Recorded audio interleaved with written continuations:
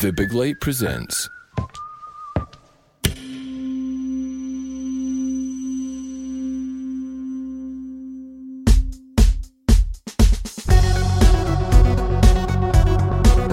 Hello, I'm Sean McDonald. You're listening to Blethered, and my guest is Scottish actor Laura McMonagle. Laura talks about her early days on BBC Scotland's soap River City before going on to work with people like Ken Loach and Martin Compston. We discuss the added pressure of portraying real-life people, such as her character in the Paul Ferris biopic The Wee Man, among others. And Laura shines a light on the experience of her latest film project, To Be Someone, a film about mods, music and organised crime. And as always, we chat about loads more, so if you enjoy this episode, feel free to share it because it's a great help. This episode is brought to you by debt experts Don't Fret About Debt.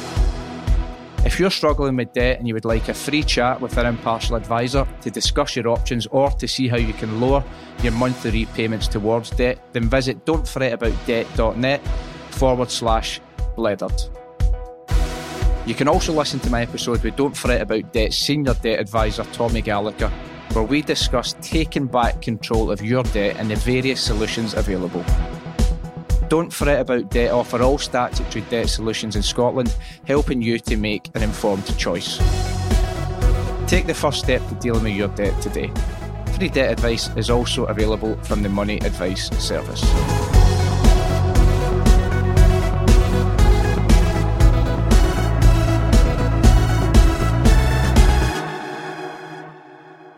So you're down in London just now, you've had an illustrious acting career, but it all has to start somewhere, and it started for you with your mum Bridget and your dad and brother, both Michael.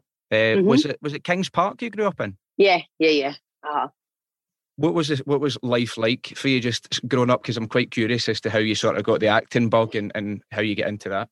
I had an absolutely amazing childhood. So like my parents are two of the coolest people you'll ever meet. Still my best mates. My brother was the same. And I actually was an Irish dancer, right? That's like what everyone at my school done when you were young. And then about, I don't know, I think when I got to about sort of 10 or something, I don't know where it came from because none of my mates talked about it or wanted to do it. Mm-hmm. And I just said to Mum, like, I kind of want to go to drama school. And she's a big River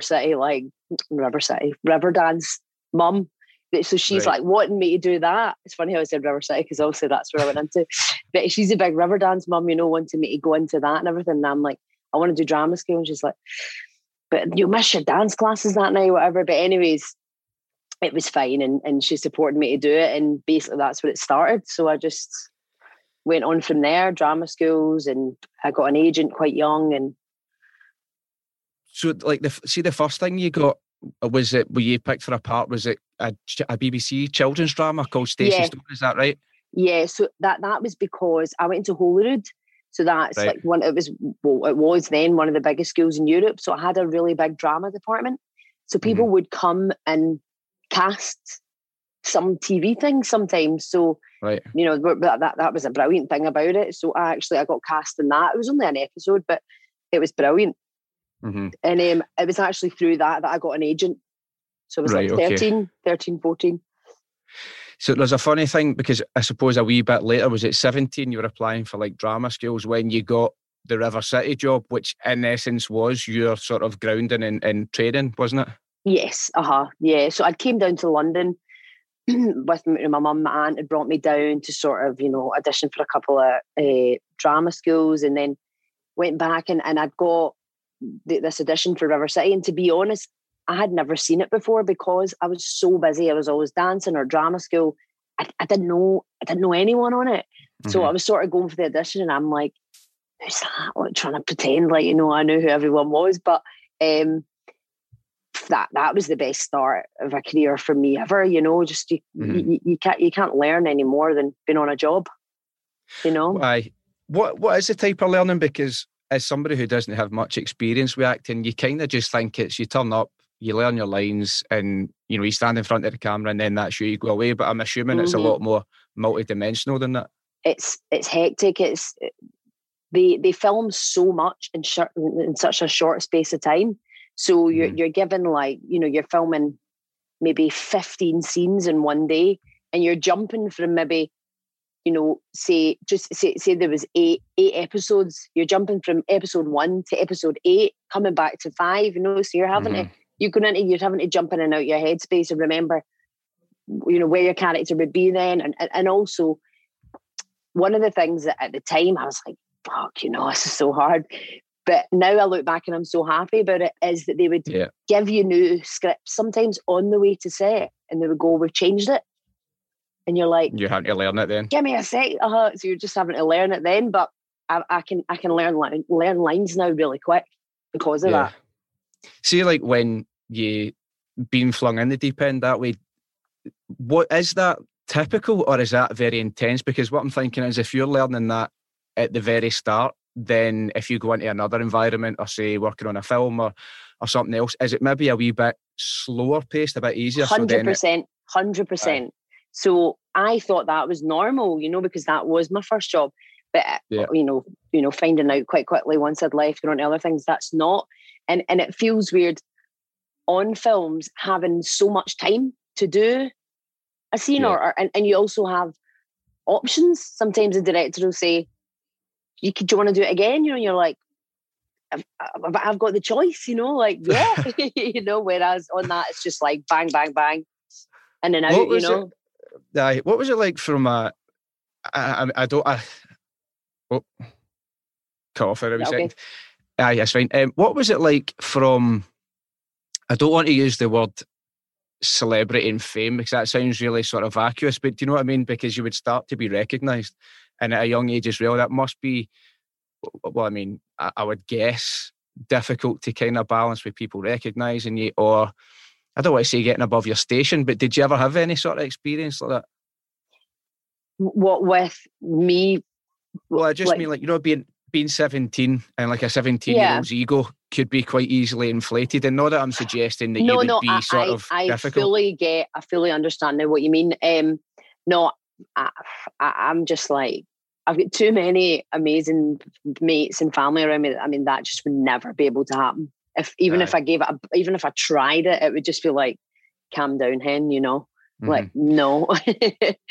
Aye, but it was hectic, and it was, life changing all of a sudden. Like you say, people were kind of recognising you, whatever else. But I mean, it's probably different for me because it was just a Scottish thing, so it wasn't, and Scottish people are so nice, so it was always. Aye. It was always good experiences. Because it seems to me like if you'd sort of wanted to start doing that at the age of 10, 11, and it would have been quite a lot of years of whether it was drama school or like going to these classes, that would have been your priority. It's like the craft or the art as opposed to the trappings that come with it. Totally, 100%. It's just always what I wanted to do. Was it 5 years that you were there? 4 or 5 years? Mm-hmm. Because I'm quite interested as to why you left, because there's a lot of people, I think, understandably so, would think, well, this is a sure thing, this is really comfortable and sort of in the groove of it. Like, why would you leave it for something that wasn't guaranteed? Did you move to go into theatre just to try another challenge? I did, yeah. And, my parents, my dad was a joiner, my mum's a social worker, they were like, what are you doing? Like you say, you're in this like comfortable job, you've got, always got money coming in. But I just didn't do it for that, and I sort of got this opportunity to audition for the National Theatre of Scotland. And I had previously went for a sort of open day for it. And the casting director at the time kind of said to me, when you train, you can come back. And then that really pissed me off because I was like, I've done my training. I might not have went to a proper, big legit drama school, but I've done my training, right? So I will come back without. So anyway, I so had it in my head. So anyway, I went for the audition and I got the part. And she actually said to me after the first show, you don't need to train, darling, that kind of thing. And I'm like, oh yes, I know. But anyways, so that was sort of what kind of set me to just wanting to get that, and it was definitely hard. I'd done the theatre for maybe a year, And I done another play straight after, and then nothing, you know, and you're kind of going, shit. That must be like the difficult part of, you know, working in that profession, because there'll be times when, you know, you've got work coming out your ears, or you've got offers constantly coming. But then there's times of sort of insecurity. Like, do you have that, say there's a wee period where the phone doesn't ring? Is there times where you second guess yourself and you think, oh no, like, is that me finished? Because I get like that when, if I go like say a week or two without something coming into my inbox, I'm like, fuck, I'm finished, when it's not really the case. I definitely have been, you know, in that position many times, and I never ever second guess myself, which is funny. Like, I always know it will be okay, but I definitely get to a point when I go, you know, what am I going to do? So I've had jobs in pubs, and I've been a waiter, I've worked in production offices. Like, as long as I keep something going, you know, then, I mean, that's what kind of gets me through it. Do you see that as like just a wee thing that you need to do? Because there's a lot of people who would go, no, that's beneath me. You know, I'm an actor, I'm a performer. Do you see it as a way of keeping the dream alive, you know, in the past when you've had to? See, to be honest, like, I'm going to open this window, sorry. Sorry. See, to be honest, when I first moved to London, like, I'd never worked in a bar or never had to kind of do anything like that. And I absolutely loved it. And you learn so much about people that you can use in your acting. Yeah. So I used it for that as well, you know. I'd imagine, like, the way I would see that as well is, you know, on top of taking inspiration, it probably grounds you in a certain way, because I don't know, it'll just remind you how fortunate you are to be doing what you love if you have those wee stints. 100%. And you know, there's some actors that I went to drama school with at youth theatre, you know, when I was younger, and you know, they're still really hanging in there, and you know, they've had a couple of things, and you know, and I think, you know, I've done quite a lot of things, you know, and I feel so lucky in that sense. But it also makes me look at them and be really proud that they're still hanging in there too, you know, because I don't know if maybe things hadn't worked out the way for me as they had, whether I would have kept hanging in this long, you know. Yeah. I was waiting till now to sort of get my first acting job, then I don't know. I know most people would be kind of, I don't know, put off and think, right, well, it's maybe not going to happen. Yeah. I think you're a great example for people, because I interviewed a guy, oh God, in London. This was like 2 years ago actually, and he went to RADA. And he was talking about how he always felt as if the only way into acting was through a sort of prestigious drama school or through like proper high level training. But it is possible that, you know, for anybody listening, maybe who would want to pursue acting or undertake anything. I think you're a great example of there isn't the conventional route isn't the only route. Like, there are other ways sort of into things. 100%, yeah. But if I hadn't got into River City, then I would have done the drama school thing, because it definitely does help you out a lot, you know, to get into things or get seen by people or get an agent, because you'll do your showcase at the end and stuff like that. But if you do get into it younger, and I think youth theatre is an amazing thing for, you know, kids if you're considering being an actor, or, you know, youth theatre is huge now, you know, and from the ages of kind of 10 to 16, 17, get into it now, you know, like, because that's how you end up getting seen for things. Somebody else I spoke to who didn't go down the sort of conventional route to get into acting is somebody you've worked with, we'll talk about later, Martin Compston, and the wee man.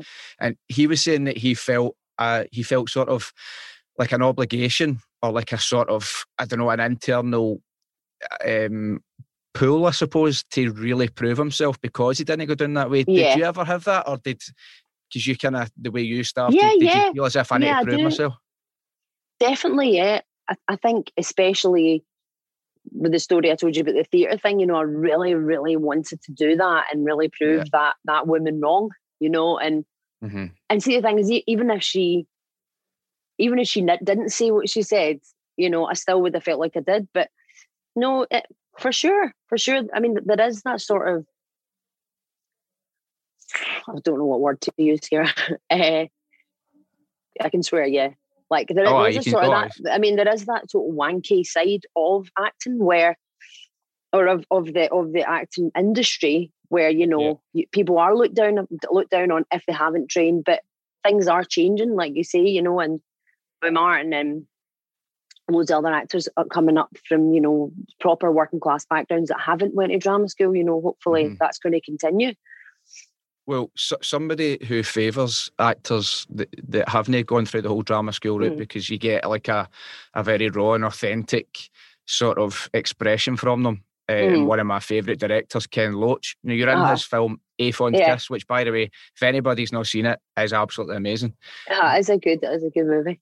What was it like working with him? Because that was wild. I mean, I got cast in that through my high school. And they filmed a lot of it in my school, so I know the scenes out of that is like the Holyrood. And I mean, that was wild. He would give you a script and it would just be blank. So there would be, there'd be lines of like dialogue, then it would just be blank, and you'd be like, what's happening here, pal? You've missed out. And he's like, oh no, that's just complete impro, so just go for it. So I thought I loved that. I thought that was fascinating to work with someone like that who just wants you to just go for it, sort of thing. Is it? I've heard about Ken Loach before, that he either sometimes he won't say action and he won't say cut. He'll kind of just let you go. Did just you have let that experience with him? Yeah. There was a scene. I mean, I haven't seen it in so long now, but it's sort of all the school pupils are all kind of shouting and whatever else, and he'd sort of just let everyone go for it. And like you say, it just was going on and on. It was like, we kept going, everyone's shouting and swearing because this is a part of the scene, but it's like, I'm like, wait, has he forgot? You know what I mean? Has he forgot we're doing this? But that, like you say, that's what he likes. He likes that, the rawness. Did you have an understanding of just how? Because I think he's incredible. Like his work his body of work is just unbelievable. Did you have an understanding or a realisation at the time of who you were working with, or was it only as you get a wee bit older? I think I just did, because I think I was about 16, maybe 16 when I done it, something like that. I just sort of, I knew of a couple of things, but like you say, as soon as I started getting a bit older and I was getting more into the kind of industry, I figured out very quickly, how amazing he was. Yeah. Did that help with you getting work in the future where people see you being in a Ken Loach production? Because I feel like it's a big weight to have sort of on your CV at such an early stage. I don't know, maybe. It's hard to know why casting directors pick to see you, but I mean, I'm sure that helped in the past. You mentioned there about moving down to London. Did you move down with the hope of, right, I'm going to go after work, or did you get a part in lip service and then go down? I moved because I got a bigger agent, and the agent basically said to me, I had a London. Wait, I need to close this window. It's pouring down. Feel like I'm in Glasgow. Well, it's actually all right up here today. It happens every time. Every time I phone my mum, just like, well, it's lovely here. So I had quite a good agent before, and they were based in London, but they never ever said like you have to move. And then once I moved to the next agent, they were like, you've got to come down. And I was like, do you know what? It was always on the cards for me anyway. So I basically decided, and within a week, I'd got a massive van. Even though my dad says he would never forget, the biggest van you've ever seen, and just waved and drove to London with my mate. That was it. 7 years ago. That's funny. Is that way down to being young and think, because a lot of people, as you get older, people kind of second guess things and go, oh, I don't know, man, it's a big risk. Or was it also because you're going after the dream? Probably a bit of both. Like, I mean, I was, what age was I? 28 at the time, and I was just like, and one of my mates that I knew for years, she was moving down to go to uni, and it was just like, everything just was working out. I was like, fuck it, let's go, I was single, like, I had mates down here, so I just went for it. Was it? And I'm glad I did. I mean, it's whereabouts in London do you stay just now? Have you always stayed in the same part? No, when I first moved, I was like southeast, and then I was only there for about 6 months, and then I moved to West Hampstead, and I've been here since, really. So northwest. Was it just like going into a sort of party bubble, or were you just like fully focused in work? I mean, Glasgow is the party central place of life. Like, let's be honest here, right? So I'd had my plenty of party bubble going on before I came down, but you know, I still have a party now and again, but it's different down here. You know, you've got mates, but nobody's 5 minutes away. You've got a mate everyone's an hour away, so you can't just go. Mental. Let's just jump in a car and I'll see you and we'll have go catch up. Everything's got to be quite planned. Aye, what I find nuts about London is somebody's an hour away, but like as the crow flies, they're probably about 5 minutes away. It just takes you that long to get places. Absolutely, totally.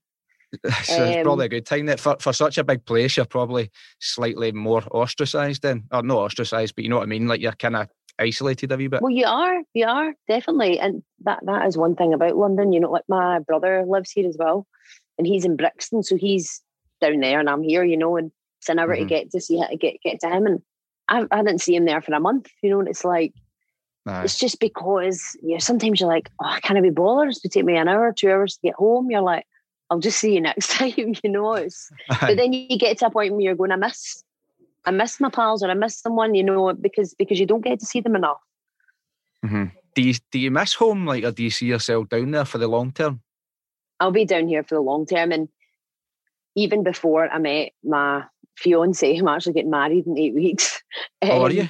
Yeah. Congratulations. So even before I met him, I was always going to stay here. I wasn't going to move back, and I love home. I love it. Love being from Glasgow. I love my friends and family so much. But my brother's here. My mum and dad spend half the year in Malta, so it's actually cheaper for me to fly to Malta than get the train to Glasgow. That honestly pisses me off so much that is the way it is. Are you kidding me? And you know, a lot of my mates come down now. So, you know, like Phil, you know, a mutual friend of ours. Yes. I feel like, is he down just now? I was with him on Saturday for a party. Oh, yeah. But he's the way back up now. He's been the cause of some of the worst hangovers in my life, but we love him. Yeah, me too. I feel like everybody's got that in common when it comes to Phil. Totally. But going to change him. See the show that you ended up on that was in America. I think it was CNN, Beyond Reasonable Doubt. Was that sort of one of the early jobs that you got when you came down? Yeah. So what did I do first? I think the first job I got when I came down was Foot Soldier. Right, was that Rise of the Foot Soldier 3? So Pat Tate story. I got that because, do you know the Groucho? Have you heard of the Groucho? It's a private members club in London. Right, you know, one of the best nights of my life I've been in that place. So I've been a member there for I'd say since I came down, and I went and I bumped into the producer from. Was it Dan Pagan? No, I know him though. It was Andy Loveday. Right. So he's a producer from The Wee Man. And I bumped into him in the Groucho, and he basically was like, he just looked at me and he said, can you audition tomorrow? And I was like, it's 2 a.m. Yes. And he says, it's for Rise of the Foot Soldier. And I'll be honest, I hadn't ever watched any of those movies before. And I just went, right. And he says, because we can't find the girl basically to play his wife. So I just went straight home and watched the movie because I was like, you know, if this is going to happen, I need to know what I'm doing. So anyway, I auditioned the next day and had a couple of recalls, and then I got that. And then I think a few months later, I got that American thing. Right. But no, it was good. Yeah, it was fun. So for anybody that's unaware, Rise of the Foot Soldier is like the films that are based around the infamous Rettendon murders in Essex in 1995, the so-called Essex Boys saga. I actually lived in Essex when that took place. Did you really? But I mean, I was 5, so I don't remember. My fiance's from Essex. Is he? Whereabouts? Yeah, Brentwood. Right, okay. I was other side. So it was my mum got a job as a teacher, and we moved to a place called Canvey Island, which is like right on the coast. Okay. It's actually like a peninsula, but it's called Canvey Island. And then we lived in Leon-sea, which is like beside Southend. Oh, right. And that's where we filmed a lot of Foot Soldier, was at Southend. Aye. I like those films. Like I really like the Essex Boys one. I kind of wonder what the truth was. But see the Pat Tate one, is that when he's like, it starts off when he's in Spain and he's just absolutely wrecking the place and then comes back? Right, okay. and Terry Stone in those films as well. Someday I was actually due to speak to him. Right. I think he was filming again. What see like playing and this, I suppose this question will sort of tie in with the Wee Man. When you're playing those types of films or those types of roles, do you get nervy because they're real people and they're obviously like a very controversial, sensitive sort of chain of events?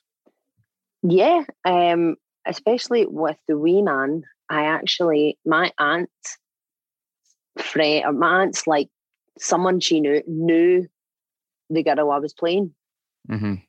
So I was just like, oh my God. So I sort of found out as much as I could about her, and it is nerve-wracking because you just hope that you've done that person justice, or but and also, yeah, like you're saying, it is sensitive, the whole, what the whole thing's about. And for me, I just try and detach myself from it and just feel like I'm playing a character, I'm playing a part, I'm not getting too involved in it, you know. Was there any blowback in any way? For the Wee Man, well, we had to film in London. Aye, the police were just preventing it, weren't they? Were they basically taking the stance that, this is a profiting or benefiting from crime and we're just not granting a licence, or we're not cooperating? I don't know. I think there was a bit of that, and then I think there was also a bit of like, for safety reasons, they just didn't know who could turn up on set. So, bloody hell. But we didn't really kind of find that out till, kind of further into filming. We just thought that they'd got the studio and it looked better and everything else. But anyways, we were all fine and safe. Did you, when it came out, like what was the sort of, because I remember going to see it, I enjoyed it because I'd like read the books and stuff by people like Reg Mackay. I actually had as well when I was about 12. I'd read the Ferris book. My dad gave me it on holiday. How weird did that feel for you that you're then playing so his weird. partner? My dad's always like, see, I gave you that book, like he made it happen, Did you at any point have, because I'd imagine he was a consultant on the film, wasn't he, Paul Ferris? Did you meet up with him? In my auditions, I didn't know that he was actually hiding round the corner. Right. I didn't know. So he was in quite a few of them. And luckily enough, when I had left my first audition, he came out and said, like, she's going to have to play the part. So I'm so glad that he was there to pick that. But other than that, like, he was on set a couple of times, but I never really chatted with him or no. I think it's quite mental when you think about it, because when you actually think it wasn't that long ago, if you look at some of the things that are going on with some, I don't know, for want of a better term, some mad bastards now, it's kind of like just making a film about them in like 10 to 15 years. And because it seems, for me, and I'm sure for you as well, it seems such an abstract thing because it all kind of really took place when we were either very young or possibly not even born. You said in 2017, I found this quite interesting, you said, I've never had any easy parts in my career and I'm still waiting to play that really sweet girl next door, but I just don't think I have the face for that. What do you mean by that? Do you mean that, do you mean like because of the roles that you've played? Pretty much. Or just I think as well because of the way I am, like my whole kind of persona and attitude is, I'm quite a strong kind of person. Like I always say, like I'm never going to play like Keira Knightley, I would always be her mate, like her mad mate on the side, which I like. I like having those parts. The new film I've got coming out, I'm a bit nice, a bit sweeter sort of thing. But I still don't take any shit from my husband in it, so that's good. Yeah. We before we talk about that, the new film, is the new film To Be Someone, a tale of mods, music and organised crime. I'm really interested in that and the people that you're working alongside. But that's just one sort of final question I've got about the show Beyond Reasonable Doubt. So you played, I find this really funny, a high class Las Vegas escort, but unfortunately for you, people will watch that and go, oh, that's amazing. She got to go to Las Vegas to film that, but you never. Where did you film it? Birmingham. How shite is that? It was so shit. And see, when I'd got the part, I was like, my God, I cannot wait for this flight. I couldn't even wait for the flight to Vegas, right? My agent's like, You're already buzzing for W. now. Smith. Send the details through now. And I'm like, the train to Birmingham? You fucking me. It was like, and also just what made it even worse was like, I got to the hotel and all it looked on it was the motorway. You know, just like everything was shit. No, I mean, it was a great part, and the whole cast and crew were brilliant. But yeah. I didn't get to go to Vegas. That is amazing, though. Like people in America are watching you on TV. Like, did you get to watch, or did they send you the footage or whatever? I seen bits of it. Yeah. It's quite hard hitting, to be honest. It's quite graphic, you know. But my aunts, I've got some family over there. They all seen it. So that was quite cool. It's quite mental to think that, for all you know, right now there could be somebody in Alabama that's watching it on like a repeat on some random channel somewhere. I know. Hey, Alabama. Oh, yeah, it's hilarious. To go to the new film. So first of all, when is it out? Friday. Oh, it's out on Friday. Right, where can people see it? The Showcase Cinemas. So I think in Glasgow, the Showcase is it Paisley or something like that? So there's one in Coatbridge and there's one in Linwood. I think they're showing in those. I'm going to go and see it then, because first of all, see the Showcase. They've got the Lux thing where you can like put your feet up in the recliner. Right, you're going to go and kick back with your duvet. Like, my nachos and my juice and my hot dog and all that. But because I've not been to pictures for ages, and there's been nothing worth seeing, because it's all been like. I know. But I think because see, obviously because COVID and everything, it's all to do with slots. So every day we're getting sent more cinemas. More cinemas are taking it. Aye. It's trying to slot it in. And I've looked on like the website for the Glasgow one, because my mum and all that are asking, but it still isn't showing up on there. So I don't know whether it's slotting in over one of the movies that's already there. If you know what I mean. Aye, I get you. So Friday's going to be the 9th of July. That's it. So it's released then. So that, I mean, this will probably be out before then. So if you're listening, let's say if this is Thursday, film's out tomorrow, go and see it. Yeah, go tomorrow. You've described it. It's a light-hearted gangster comedy movie, something along the lines of Lock, Stock and Two Smoking Barrels, but set in the world of the mods. Right, I'm fucking sold, like, based on that alone. But I mean, what can you tell me about, or tell us about the film without giving away too much? Well, I mean, as a crime caper set on a mod backdrop, it's light-hearted. It's stylish. It's got really good music. It's fun, you know. And I think, especially after all the shit that we've just all went through, or I mean, we're still going through it, but at least we're sort of coming at the other end. It's a good movie to see, to come out at this point, you know. Kind of summer's here, you know. I mean, I wouldn't really call it a gangster movie. You know, there is sort of like snippets of it in it, maybe, but like just a bit. But most of it is quite funny, you know. No, I'm up for it, because I watched the trailer, and because when the pictures opened, I was like, yes, let's go. And honest to God, man, it was Peter like, Rabbit. No, aye, but the other choices are like fucking Schindler's List and Sophie's Choice. And all that. I'm going, oh fuck this! Like, I need something that like a wee bit light, like something to watch. Please. I mean, the cast seems really good. Leslie Ash is in it. She plays your mother-in-law.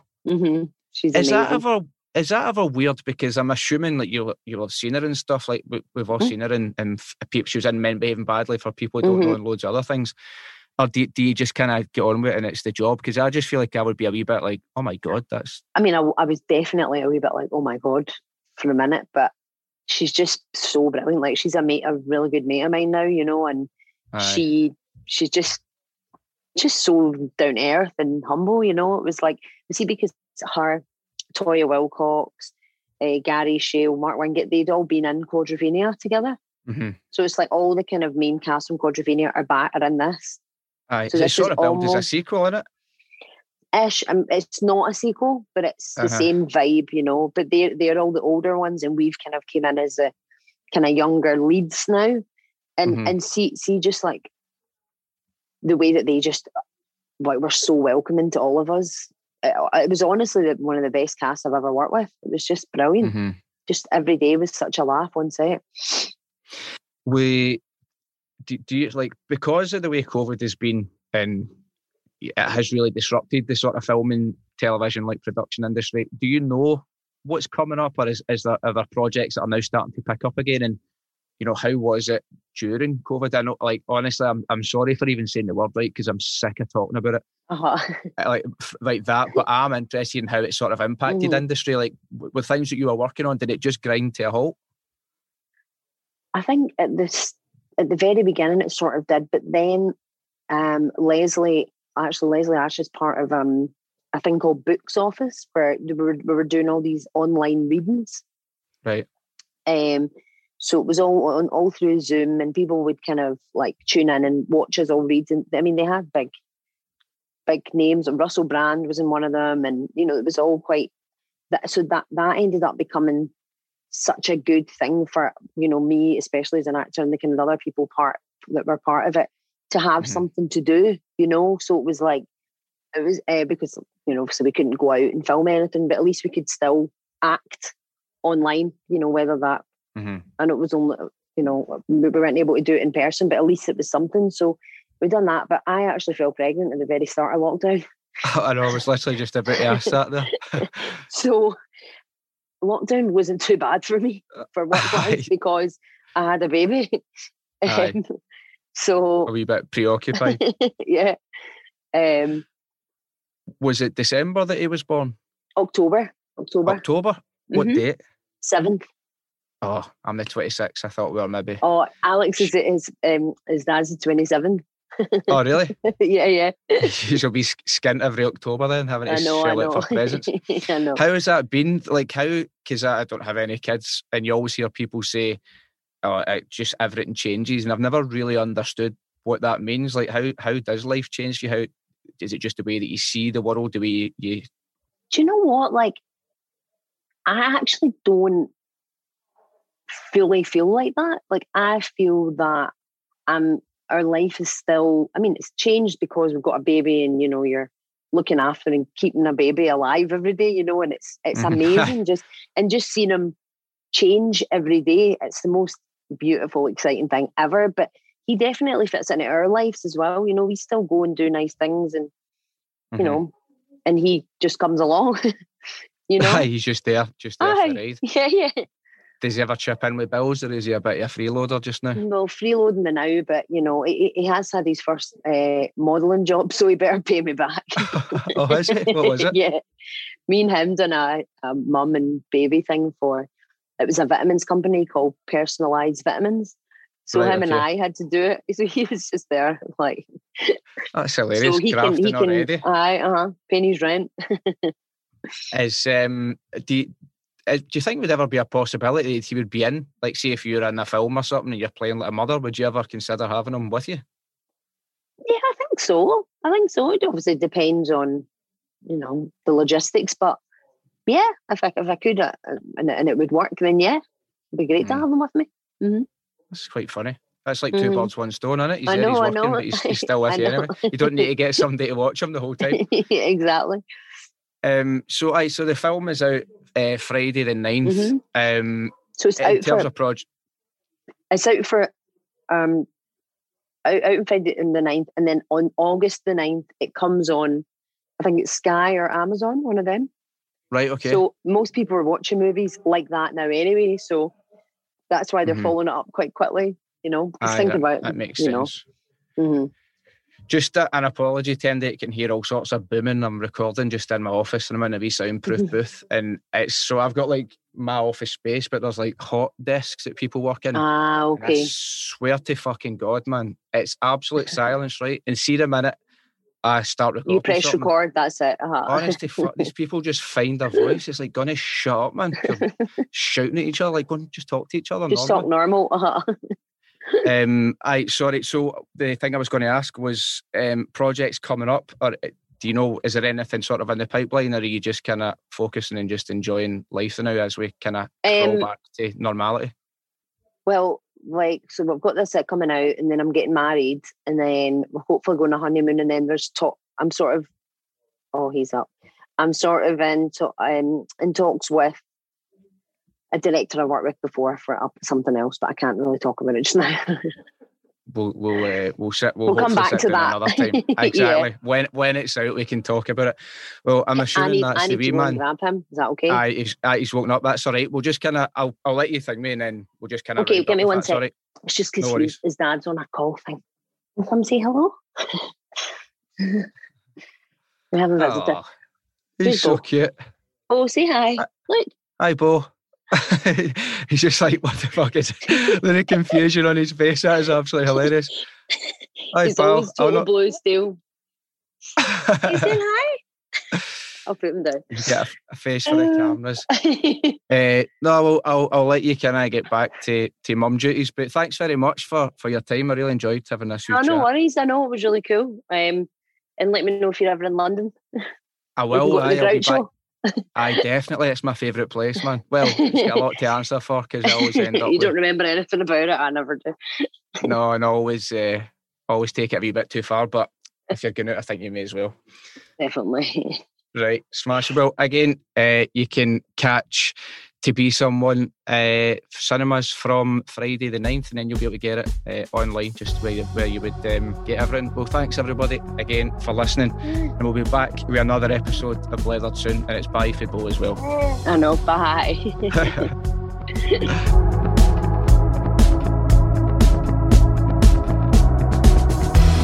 Leathered was written, recorded and produced by Sean McDonald in association with The Big Light. Music and post-production by Brian McAlpine, and for more information, go to thebiglight.com. If you like this podcast, please check out all our other series, including Talk Media. You could start a fight in an empty house, Talking Derry Girls, Brave Your Day, The Tartan Noir Show, Double Scotch, Great Scott, Trust Me I'm a Leader, Unearthed, A Sonic Hug, and Old School, all on The Big Light, Scotland's podcast network.